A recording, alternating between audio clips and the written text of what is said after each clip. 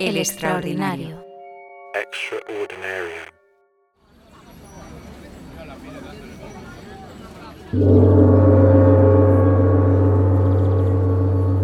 The bell you're hearing is called Mukai Gane, which means welcoming bell in Japanese. Every year on August 7th, hundreds of pilgrims line up to ring it at the Rokudo Chino-ji Temple in Kyoto. This ritual marks the beginning of the Obon Festival, the Japanese version of All Souls' Day. The bell is hung over a well, and legend says that its sound can be heard in the great beyond. That way, the spirits of the dead know that it's time to reunite with their relatives.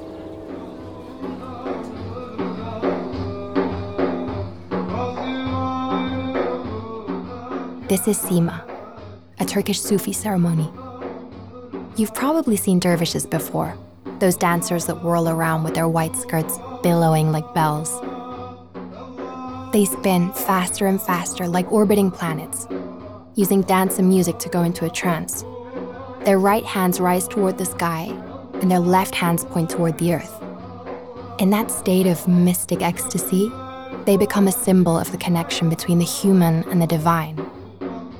Dervish is a Persian word that literally means seeker of doors.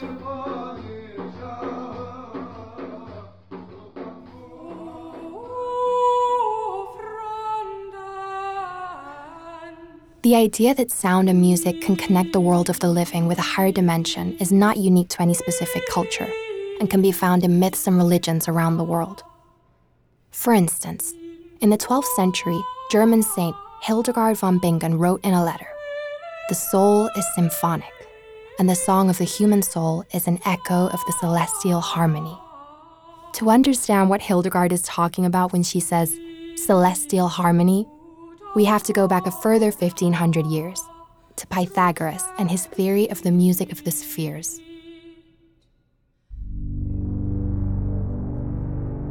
Broadly speaking, the theory puts forward the idea that the mathematics that govern the laws of the universe can be translated into music, just as all music can be translated into numbers. If the motion of each celestial body produces a sound, then together they can create a grand celestial harmony. But if the universe produces sound, why can't we hear its music? Pythagoreans say it's because we are born and immersed in it. It's like a background noise that our brain blocks out because it's always been there. This theory survived for many centuries, all the way through to the Renaissance. The ominous music you hear now was written in 1619 by astronomer Johann Kepler in his work Harmonices Mundi.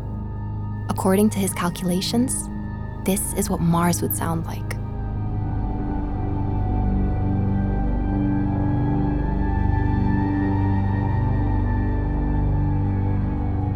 Over time, different philosophers added their own ideas to the theory to adapt it to their religious beliefs. At some point, it expanded beyond just celestial bodies to include the entire cosmos, from the tiniest to the largest elements.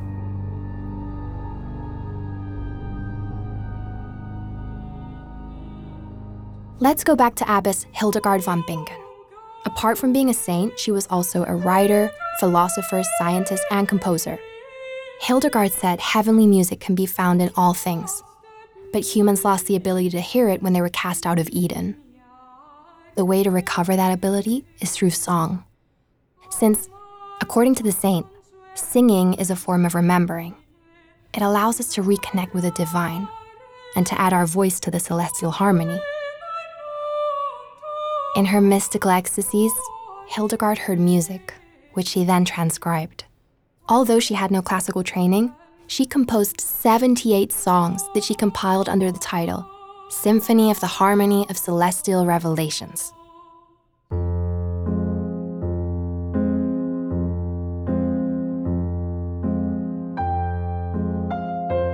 This music was composed by a Swiss woman born 7 centuries later, in 1877, less than 200 miles from where the abbess once lived. Here's something she wrote.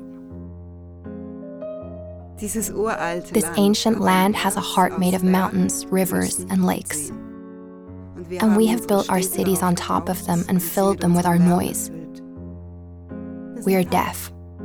But when light hits the water and when birds fly across the sky to greet me, time stands still, and I can hear something. I can hear music. I can hear the earth's heartbeat. Ursula Bloom wrote those words at the dawn of the 20th century. She was a painter and composer, and like Hildegard, she may also have thought that she wasn't composing music. She was simply hearing it. But here I am, talking away, and I haven't even introduced myself or told you what this is all about. My name is Emma Clark. I'm a journalist, and for the last few months, I've been obsessing over Ursula Bloom and the few facts I've been able to find out about her life. But before we move on to Ursula's life, let me tell you about how I discovered her, because that's a whole other obsession. Hi, David. I'm so sorry for springing this on you, but I'm not coming back. I know it sucks, but I've paid my part of the rent, and I'm sure you'll find someone to move in next month, right?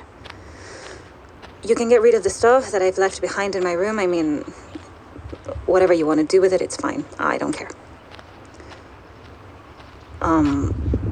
I hope you don't take this personally, but please don't text me or call me again. I'm going to disconnect this number. Well, bye. Hang on, that's no way to start. Let's put the voice recorder here. Here? That's David, my boyfriend. He's going to be editing the sound for this podcast. We've been living together for a couple of years, and we're actually in our living room right now. I want David to walk us through a few things. When did you receive the voice message we just heard? Is that your journalist voice? You did say you were going to help me, right? Okay, I forgot, sorry. Clara sent the message on April the 4th, 2018. And who's Clara? Well, I used to share this house with Clara and another guy called Alex. Your office used to be her room. I think she lived here for about 2 years. Yeah, that sounds about right. Whose house is this then? Tell us a little bit about that. Well, the house is mine now because I inherited it. Back then it was my grandma's who rented it out to me. I lived here when I was at university and shared it with other students. Clara, Alex and I shared the place for about 2 years. Paul moved in when Clara left. I met you around that time. And then my gran died and left me the house. Alex and Paul moved out, I renovated it, and we live here now. That's about it. Okay. So, what happened after Clara messaged you? I called her the minute I heard her message, but her phone was already switched off. Alex also called her over and over again that month. Her phone was always off until one day a voice message informed us that the phone had been disconnected.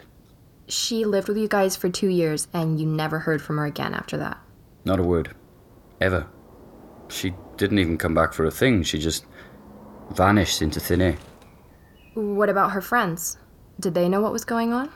Well, Alex only knew one of Clara's friends, a classmate from uni.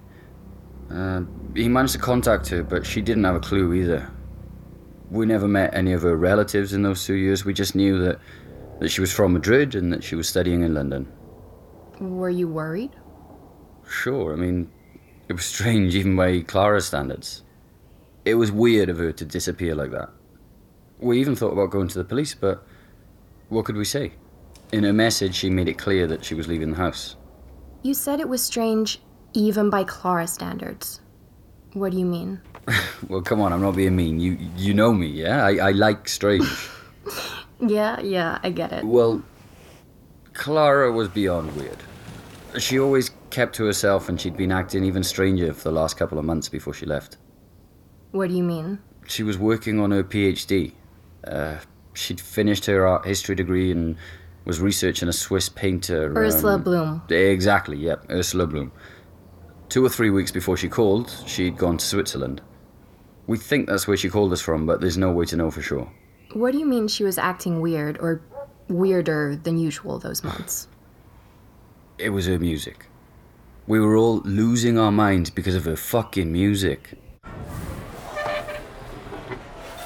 sparkling water for me, please. I'll have a I already beer. knew all the stuff you just heard about Clara. David ended up telling me about her, just not when we first met. And Back how's then, the- he was living with Paul and Alex, and they never mentioned Clara. I only happened to find out about her recently. I've plenty of time on my By hands. accident, actually. Right. Have you started This is the to- first time I've asked Alex about her. Well, I get why David didn't tell you about Clara. We were all in shock at first, and when that wore off, well, we were pretty annoyed, especially David. Later on, when Paul moved in, we just kind of forgot about the whole situation. I mean, there wasn't that much to say about it anyway. David says you were closer to Clara than he was. Definitely. I wouldn't say they didn't get along. They just didn't click. They were on completely different wavelengths, just coexisting in the same space. And that's not my thing, as you well know. Yeah, I certainly do. I'd sometimes cook a meal and we'd get together for dinner. I like doing that every so often to create a sense of camaraderie. And David's grandma hired a cleaner, so we didn't need to handle the daily chores and all that. Yeah, I definitely can't picture you just sharing a space with someone and nothing else. Well, I mean, to tell you the truth, she didn't pay much attention to me and we weren't exactly friends. She always kept herself hidden away in her room. When she did need to talk to someone, she would come to me. And that's why I was upset when she sent the message to David and not to me. Although, I suppose it would have been even worse if she sent me that message out of the blue. Like, it was our landlady's grandson, after all. Is the sparkling water for you? Yeah, thanks. The beer's for me. Alex is one of the nicest and most sociable people I know. It's not hard to be friends with him. So, if Clara avoided him, I guess David isn't exaggerating. She must have been a super private person. But I asked Alex about the music. Well, she'd been with us for a little over a year, and I've never heard music coming from her room before. She might have had the radio on occasionally. Like maybe she wore headphones, who knows? Noise isn't really an issue for me. Uh-huh. Well, she starts working on her PhD, and all of a sudden, she's blasting this classical music. And I'm like, have you heard of headphones? And she goes, well, I have to listen to it like this. And on top of that, it's the same music over and over again. And get this, about a month later, she went out and bought herself a keyboard and started playing the melody herself. But it just didn't sound right. What do you mean it didn't sound right? Like, well, it sounded like she was playing it in different key, you know?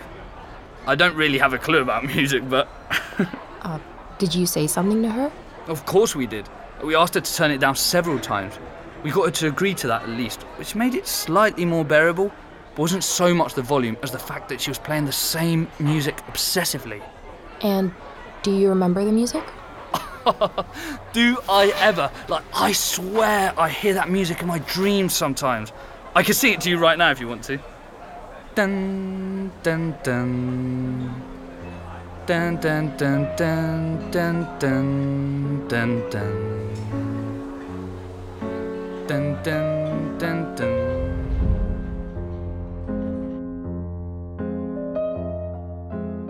Clara Torres. I wonder if you'll ever listen to this podcast. I know you haven't published your PhD on Ursula Bloom yet because I've searched for it and nothing comes up. There's almost no information about you online, and that's quite an achievement in this day and age. I hope what I'm about to tell you doesn't bother you too much. I've seen your old Instagram account. Although it's private, and your last post appears just before you disappeared. Alex let me have a look at it, and I took screenshots of the few photos you posted when you were in Switzerland. I also have all of your things. Full disclosure, that's how I found out about you. David never got around to throwing them out. He didn't? Nope. Wow. I didn't see that one coming. I was so pissed off at Clara for having left us in the lurch like that. I said we should keep them just in case she came back. But he wanted to chuck them out. A year or so after she left, we sold and got rid of the bigger items like the bookcases and the keyboard.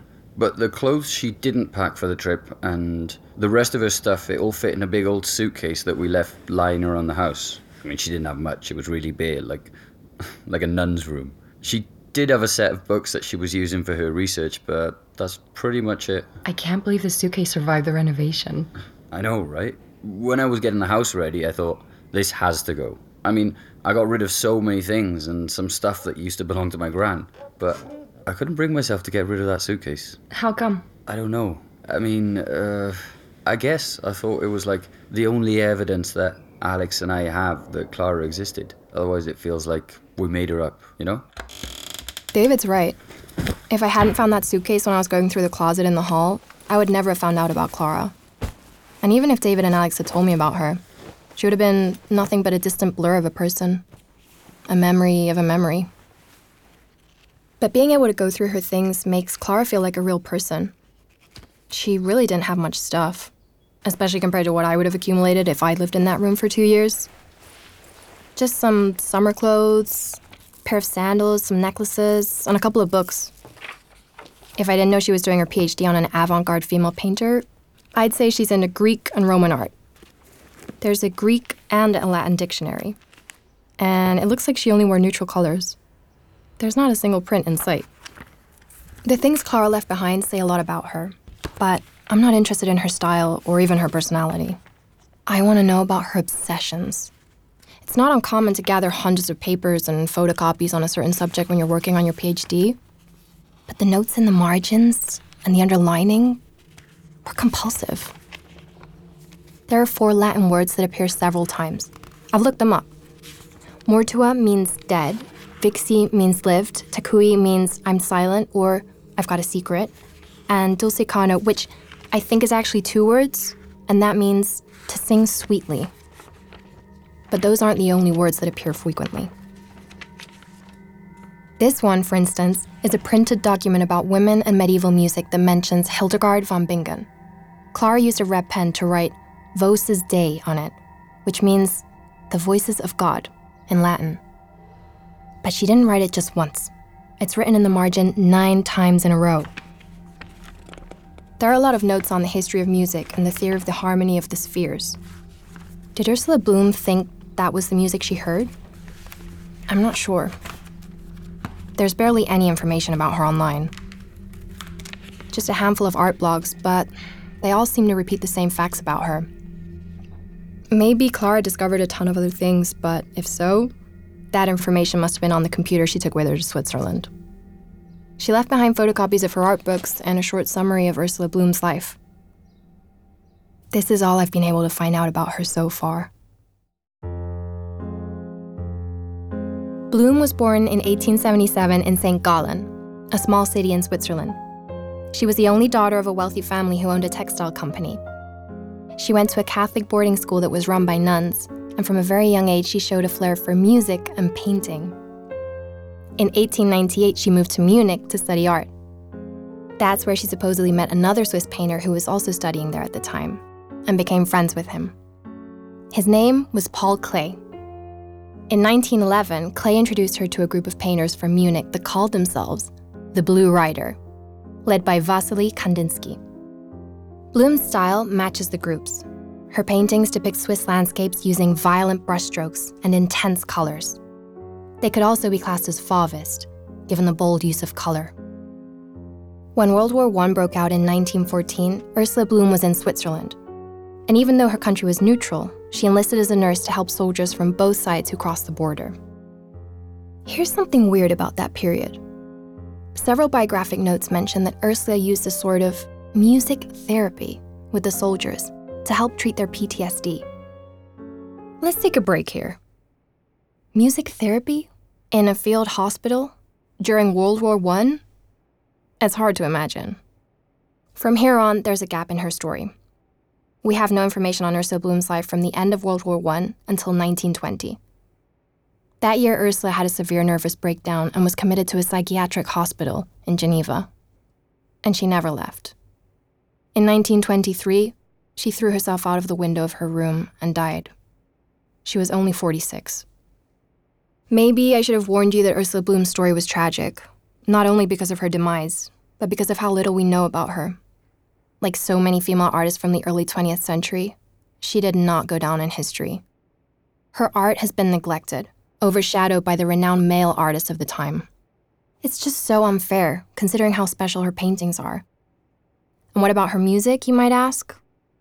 The biographical notes say she was a composer, but I can't find any recordings online. The music you hear in this podcast is David's rendition of a score written by Ursula, which Clara left behind when she disappeared.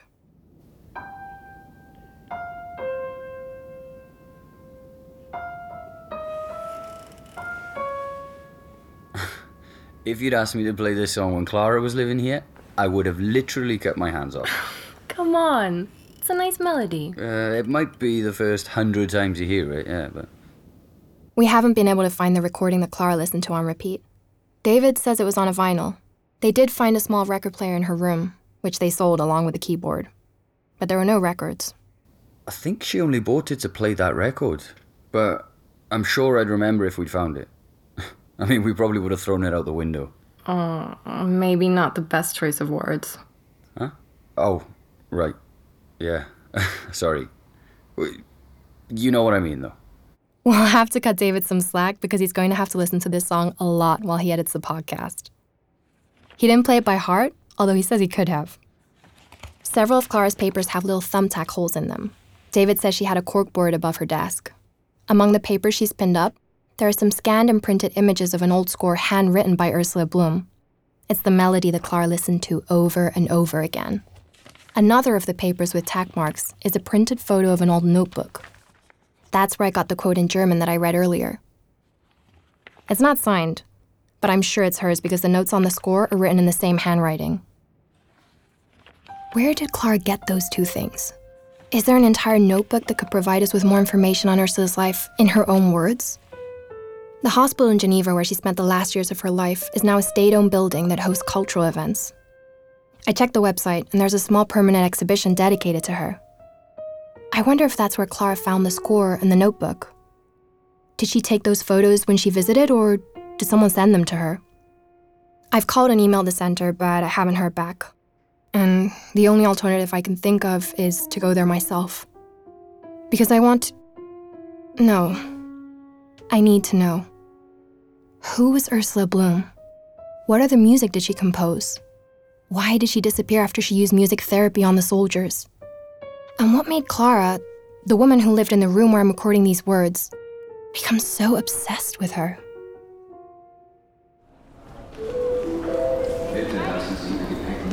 I don't know if I'll find an answer to all these questions, but if you've made it this far, I hope you'll come along for the ride.